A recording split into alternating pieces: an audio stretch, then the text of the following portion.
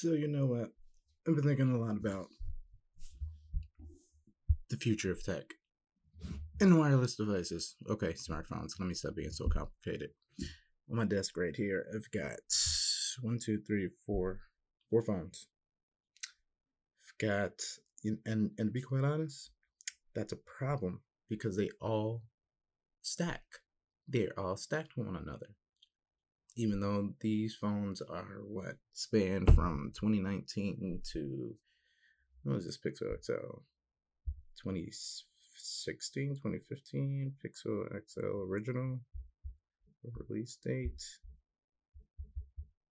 was, so I've got October 19th. What that's not helping me. I need a year. Google. Sorry, Google's letting me down right now. Okay, there we go. October 19th, October 20th, 2016. So I've got one, two, three, four, five smartphones, all released within the span of 4 years. Sorry, 3 years and some change. And they're all slabs. They all have a case. With my preference, that's either a smoky kind of black case or just straight black case. And they're just slabs. Turn them on the front, you got a screen and maybe a camera.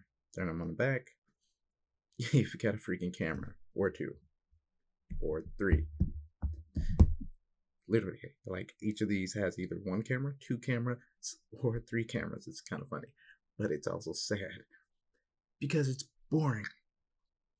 And so now here we are coming up to this new age of foldable phones. Oh, well, wait, new age, because we did come to a new age of foldable phones, and now we left that age and went to a candy bar, and now we're coming back to foldables again in like foldable candy bar style. Okay, anyway, yeah, this new age of foldable phones, and I'm not so excited about the foldable phones themselves. Sure, they'll be more compact, or sure, some manufacturers are going to probably try to allow you to carry a regular size or typical smartphone in your pocket, pull it out, unfold it, and now you've got something tablet size to work on. Great. I really don't care. I'm gonna carry a tech device with me regardless of what size it is. To be quite honest, smartphones anyway. If I've got a backpack, and I'm not at work, I'm carrying my laptop. I'm thinking about getting a Chromebook. That's a different story. But if I've got a backpack, I don't care. It's got straps. I can carry things on the back. I've done so since like third grade. I'm carrying it, so I don't care about the size of my tablet or my laptop. I've carried around a 17-inch gaming laptop before, and that thing is heavy. So if I don't have my backpack, I'm carrying around a smartphone. I don't care if it's an iPhone SE 5C or my OnePlus 7 Pro. I don't care. So I don't care if it's the Galaxy Fold. Well, okay, I do care if it's the Galaxy Fold because I want to make sure that if, I have to run for the bus, that, or jog or speed walk to the bus. I see it and it's like, I want to get there. I'm not doing anything, extravagant here or hard. I just want to make sure that the phone in my pocket's not going to break. And let's be honest, the Galaxy Fold isn't something that you can really be, careless with. So forget that. But you know what I mean. I'm going to put it in my pocket. So foldable phones, whether they become the phones that we have now that you can just fold, or the phones that we have now that can be expanded and double in size, I'm going to carry it. What I really want is better innovation and improvements. And this is something that's kind of like needless to say because it happens anyway. What I mean by innovation and improvements. Let's start with improvements. And this is a kind of well duh moment for me. I recently moved to Seattle, and last week of August, I purposely, consciously sold my Xbox. I didn't have too many disc games, but I sold those. I still have most of my games on the cloud, but I did not bring my Xbox. I could have, but I did not. because I wanted to focus on being more productive, such as this podcast, which I've been putting on forever and continuously do so because I get sidetracked. But when I got here, I became very bored because I was constantly working on something, whether it be some piece of technology, learning how to use Adobe products, searching out the cities, researching things, organizing my life, my brain, my Evernote, my Google Keep, Gmail, reaching out to organizations, going to explore the city and joining different meetups and looking at different organizations every off day or every time you have free time. That just gets repetitive after a while. Even though the activities are varied, it just gets very dull, and I started very much missing playing the game. On my Saturdays, I would wake up. Saturdays and Sundays, I would wake up and watch GT races on YouTube. And when I was in Orlando, I'd have the laptop going with the races, and then I'd be playing Forza Motorsport, either 7, Forza Motorsport 7, or Forza Horizon 4. It was fun. I do the same thing with football as well. And I wasn't able to do that. And yes, I know I have phones, and I've constantly said in my mind, I just deal with the games I have on my phone. But there's a certain amount of immersion you need to get to in order for that to pay off. And I wasn't getting it when I first got here. And then last week, what was I doing? I've been playing Real Racing 3 on my on Android for a good deal now, several years. And, it's okay. I started to create a YouTube video on Real Racing 3, which in itself is boring because I get too caught up in the details, and then I end up taking this, okay, I'm on a roll. Wait, let me write this down. Let me plan this out. Let me just plan this whole thing out. And now all of a sudden, 5 hours later, I've got this new notebook in Evernote, and I'm like, wait, why didn't I start stitching together a video or something? Oh yeah, because I just planned out every single thing I was gonna do and tried to plan every single video or clip that I was gonna create. Anyway, so I got tired of it. It's like, you know what? Disconnect. This was supposed to be fun. I was supposed to be enjoying playing this racing game. Then somehow I kind of got bored of Real Racing 3 for a little bit and decided to go in the Play Store. I saw Grid Autosport. I forgot about that game. It was on my to-get list before it was in pre-release for Android. It's $10. I immediately downloaded. I didn't really, normally I look at reviews, I go to YouTube and whatnot. Grid, when it was originally released, was one of my favorite video games ever. So I didn't think twice about downloading it, and so I did. And then within about 30 minutes, I regretted it. Let's see, what other racing games do you have on Android? So you got Real Racing, you got Asphalt, you've got some drifting games. Those games are all much more of an arcade feel. Even simulation, quote unquote, games have much more of an arcadey feel. Grid is difficult. And it's supposed to be that way. It's much more of a simulator in terms of video games. So I'm used to on Real Racing 3 using the tap controls for auto accelerate and then tap left and right to steer left and right. Even though I turn off most of my assists either, way down or off, so it could provide a little bit more challenge. In comparison to Grid, it was nothing. In the Grid, using the tap controls can only be selected if you're using the basic, I forget what it's called, amateur or professional level difficulty, which is the first 2 levels. And I never play on the first 2 levels of anything, so I didn't want to use tap. So that left me with using the tilt controls, using the phone and turning it like steering wheel, which I have never been very good at getting control of, or using the on-screen steering wheel to actually control using my thumb, which was only ever so slightly better than using the tilt controls, both of which made me very upset that I couldn't enjoy this game because the graphics, compared to other racing games, were very, very, very good, and the sounds were much better as well. So, about to throw this thing against the wall. Oh, wait, no. Controllers. Yeah, people use controllers. I think at one point, though, I did try to use my Xbox controller on a Android game, and there was too much lag, I believe, so I just stopped using it. But I decided, why not? Connected it, and it changed everything. And I'm not talking about just the experience I had in the game, but the immersion and the process in my mind and the belief in technology that there is a sustainable way to use an Android phone as your main gaming device without having to constantly pay for things. So that just changed everything. And then I started to play the game. I think I played it for the next 3-4 hours.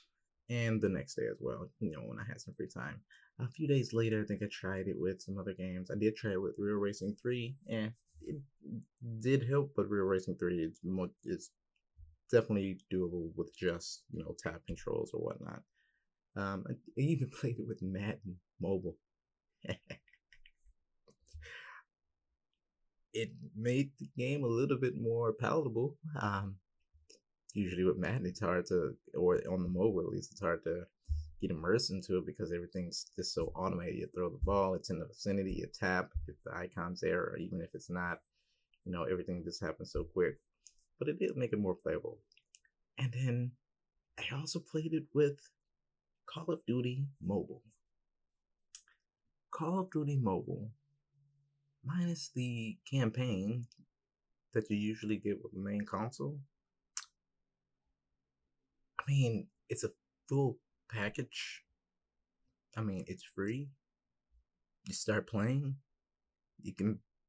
I mean, you've got all the modes. You've got battle royale. You got zombie mode.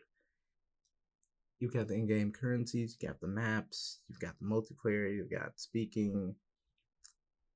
You've got Call of Duty, and then when you add a controller, oh my god! I was getting, my first 3-4 matches, period. I came in first by a mile. Now, I noticed by saying this, and I know this is something that probably a lot of people can take advantage of using a controller with their Android phone if they really wanted to, but they more than likely, a lot of people probably, have the regular console game. But if they did switch to using a console controller with their phone, I'd probably, go back to being mediocre at the first person shooters. But it's like, that's where, and yes, I'm looping it back around. I didn't lose track this time. But that's where I'm excited for mobile tech to go. Not the folding fact, but the fact that we have games like Grid and Call of Duty, full console level games on Android device. You bump up the specs, you bump up that GPU, you bump up the processors, you bump up everything, but you do it in a way that makes the experience feel very similar, very close. I mean, we don't need every single thing as a console game, but the core, the basic cores, you nail the basic core fundamentals that you have in a console game on a full Xbox or PlayStation or PC and put them in mobile. Now we're talking. And I already know mobile gaming is a big thing. But doing it, stepping it up so that it becomes more of a mainstream thing. So that, you have third-party manufacturers creating brackets and mounts and things so that you can play your, you can, run out the door with your Android phone and your specific controller with the harness or whatever you use to, connect to. And you can be, and it's like reliable. It's actually a thing. You can take this and now all of a sudden it's not just, Xbox controller. I use a car mount, a car windshield mount to hold up my Android. Worked perfectly because I can use it on pretty much any surface, and I have several phones. So if I don't have a good, flat, non-porous surface, I have phones with the cases, so that helps to stand perfectly. But just the ecosystem gets that much better, and the games and the variety you have just gets that much more wide. I mean, I'm looking for an RPG or sandbox type game, like Skyrim, Fallout, Assassin's Creed Odyssey on mobile. I'm pretty sure we can get something like Assassin's Creed Odyssey on mobile. And this way, being made natively for Android as opposed to what seems like so far, I know it's early and I do have faith, but what most people believe is a failure to launch Google Stadia and the problem with the lag and the latency, just making it native and, having, hey, terabyte, cool. I've got a terabyte of storage. Give this expandable storage back. I mean, why don't we have that? We have budget phones that are competing with flagship phones that have headphone jacks and micro SD slots. Why can't we have that in flagship phones? Anyway, that's what I'm excited about. The increase in graphics, the increase in CPU, GPU, and whatnot. Yes, I know it's going to get better this year. And yes, I know we're going to have 5G, and Qualcomm just released a Snapdragon 865, which is, compared to other year-over-year improvements, which seems like the biggest year-over-year update for a while. What is it? I don't have the figures offhand. What is it? 20-25% increase for both the GPU and CPU.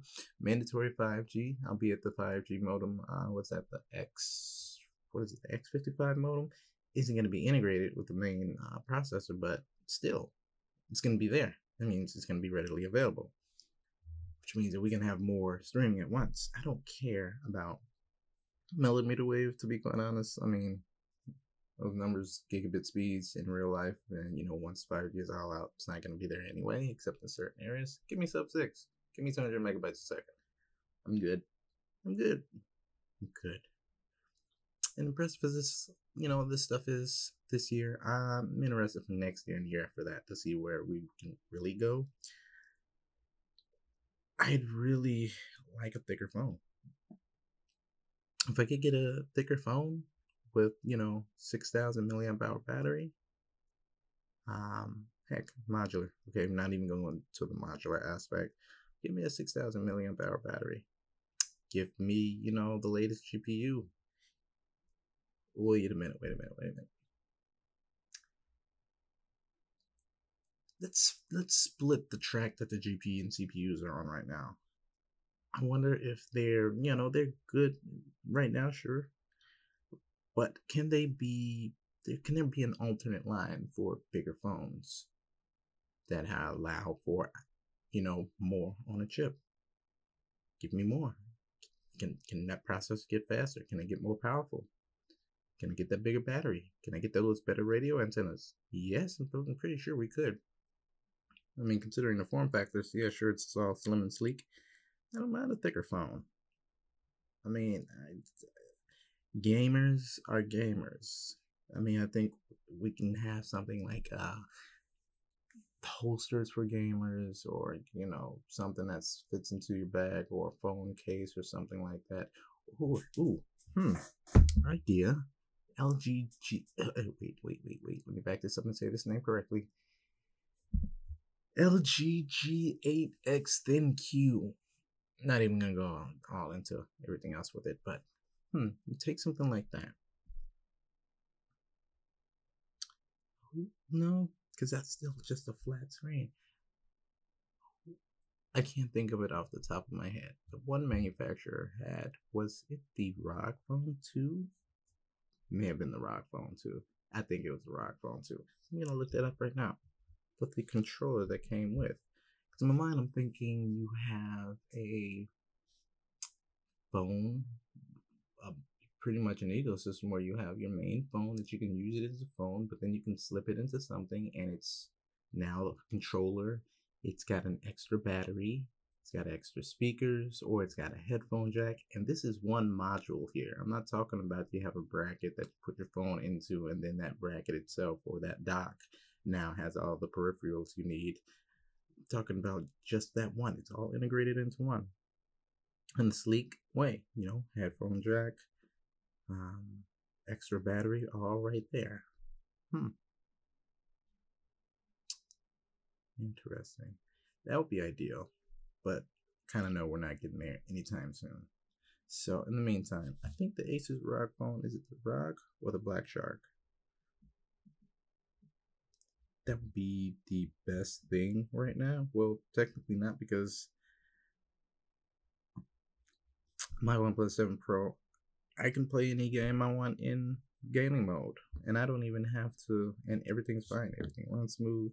Graphics are great. I have all the options for all the graphics, and Call of Duty and PUBG, which have all these different scene details and shadows and filters and things like that. I have access to it all in gaming mode, so I don't even think you need a ROG phone or Black Shark for that.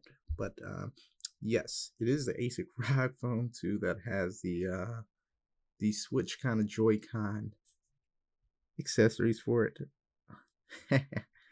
um, it sucks being in North America sometimes because we don't get all the cool stuff that they get over there in the UK and Asia. I mean, really, over here in the US, it kind of sucks because just think about some of the special edition phones that elsewhere in the world has received, but we haven't here in the US, like the Iron Man edition phones or Marvel or Captain America or Batman or any of these types of things. I mean, you've got the Black Shark, you got the ROG and whatnot. I think Asus would be the only one. What is it? Black Shark is by, who's that by? Xiaomi. And I think there's one more. The Razer. So we got the Razer, but I don't know if that'll be a 3. Black Shark, yeah, we wouldn't get that. With this whole entity list and whatnot. The Asus though, we should be able to get that. I mean, what carrier though? I mean, T-Mobile seems the only option. Verizon and AT&T way too serious. Don't appeal to younger audiences nearly as well. But then again, who knows with John Legere or Ledger, or I never know how to say his name. Him leaving the CEO of T-Mobile. We'll see what route that takes, but T-Mobile's busy and with Sprint the merger anyway, so I don't know if they'd have any extra resources to put into gaining new partnerships at the moment, which would be cool. And I mean, at the same time, though, with the change in 5G, that does give OEMs an additional incentive to just throw in the kitchen sink to these phones now. I mean, now's the time to do it with the change. You have another opportunity. HTC, LG, Sony. Which is very sad because I was never a Samsung fanboy. Even when I was first getting out into phones, I was never really a Samsung fanboy. My favorite Samsung phones were the special edition ones that you couldn't readily get over here in the US. I don't know if there was is it a Dark Knight or a Batman one? Just decked out in like a jet matte black. No, it wasn't matte because it was kind of shiny, but very dark. I was like, why can't we get these? I loved the build quality of the HTCs. Never dropped one. Give me a metal phone.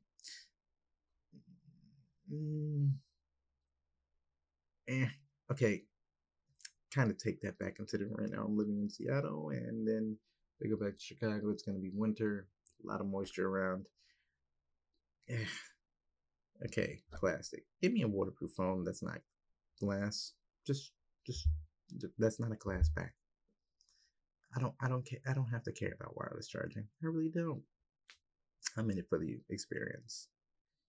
HTC was great. Their build quality, and I really did like SenseUI. LG, and they did get it going with that wide angle camera lens, but nope. But what did I like about the LG? It felt a little bit more narrow on the hands. But now Sony takes that crown, and I definitely want a Sony Xperia if they could get their own camera sensors as good as other manufacturers, Samsung, Pixel, can get their sensors. But aside from that, I like the long, skinny phone. I'll take it. And to have a large device that I can use in one hand. But that's neither here or there at the moment. But yeah, that's what I'm excited about. The innovation in technology and possibly what manufacturers can actually do so that we can get away from the safe and true method right here of the candy bar, or what I'm expecting to be a very early typical folding phone um, kind of design that will probably be widely adopted at the start within the first year or two, and then late second year, third year, that's when the innovation is going to come with a lot of different types of foldables. Once the technology has become a little bit more affordable, off the bat, I wouldn't mind the LG G8GX whatever design and the Microsoft Duo. Yeah, now that I was excited about more so, I think, because I like the quality of the Surface hardware. The build quality just feels premium. Now, as a mobile device, I don't know about that, considering the outdoors elements. But like I said, I mean, they'd probably be able to make some type of composite for being outside and being able to withstand a certain amount of dust and moisture, water ish resistance. Hopefully so, while still maintaining a nice, good finish and feel that feels premium and not glass. We'll see. But yeah, that's my geek out for the day. And thank you for listening.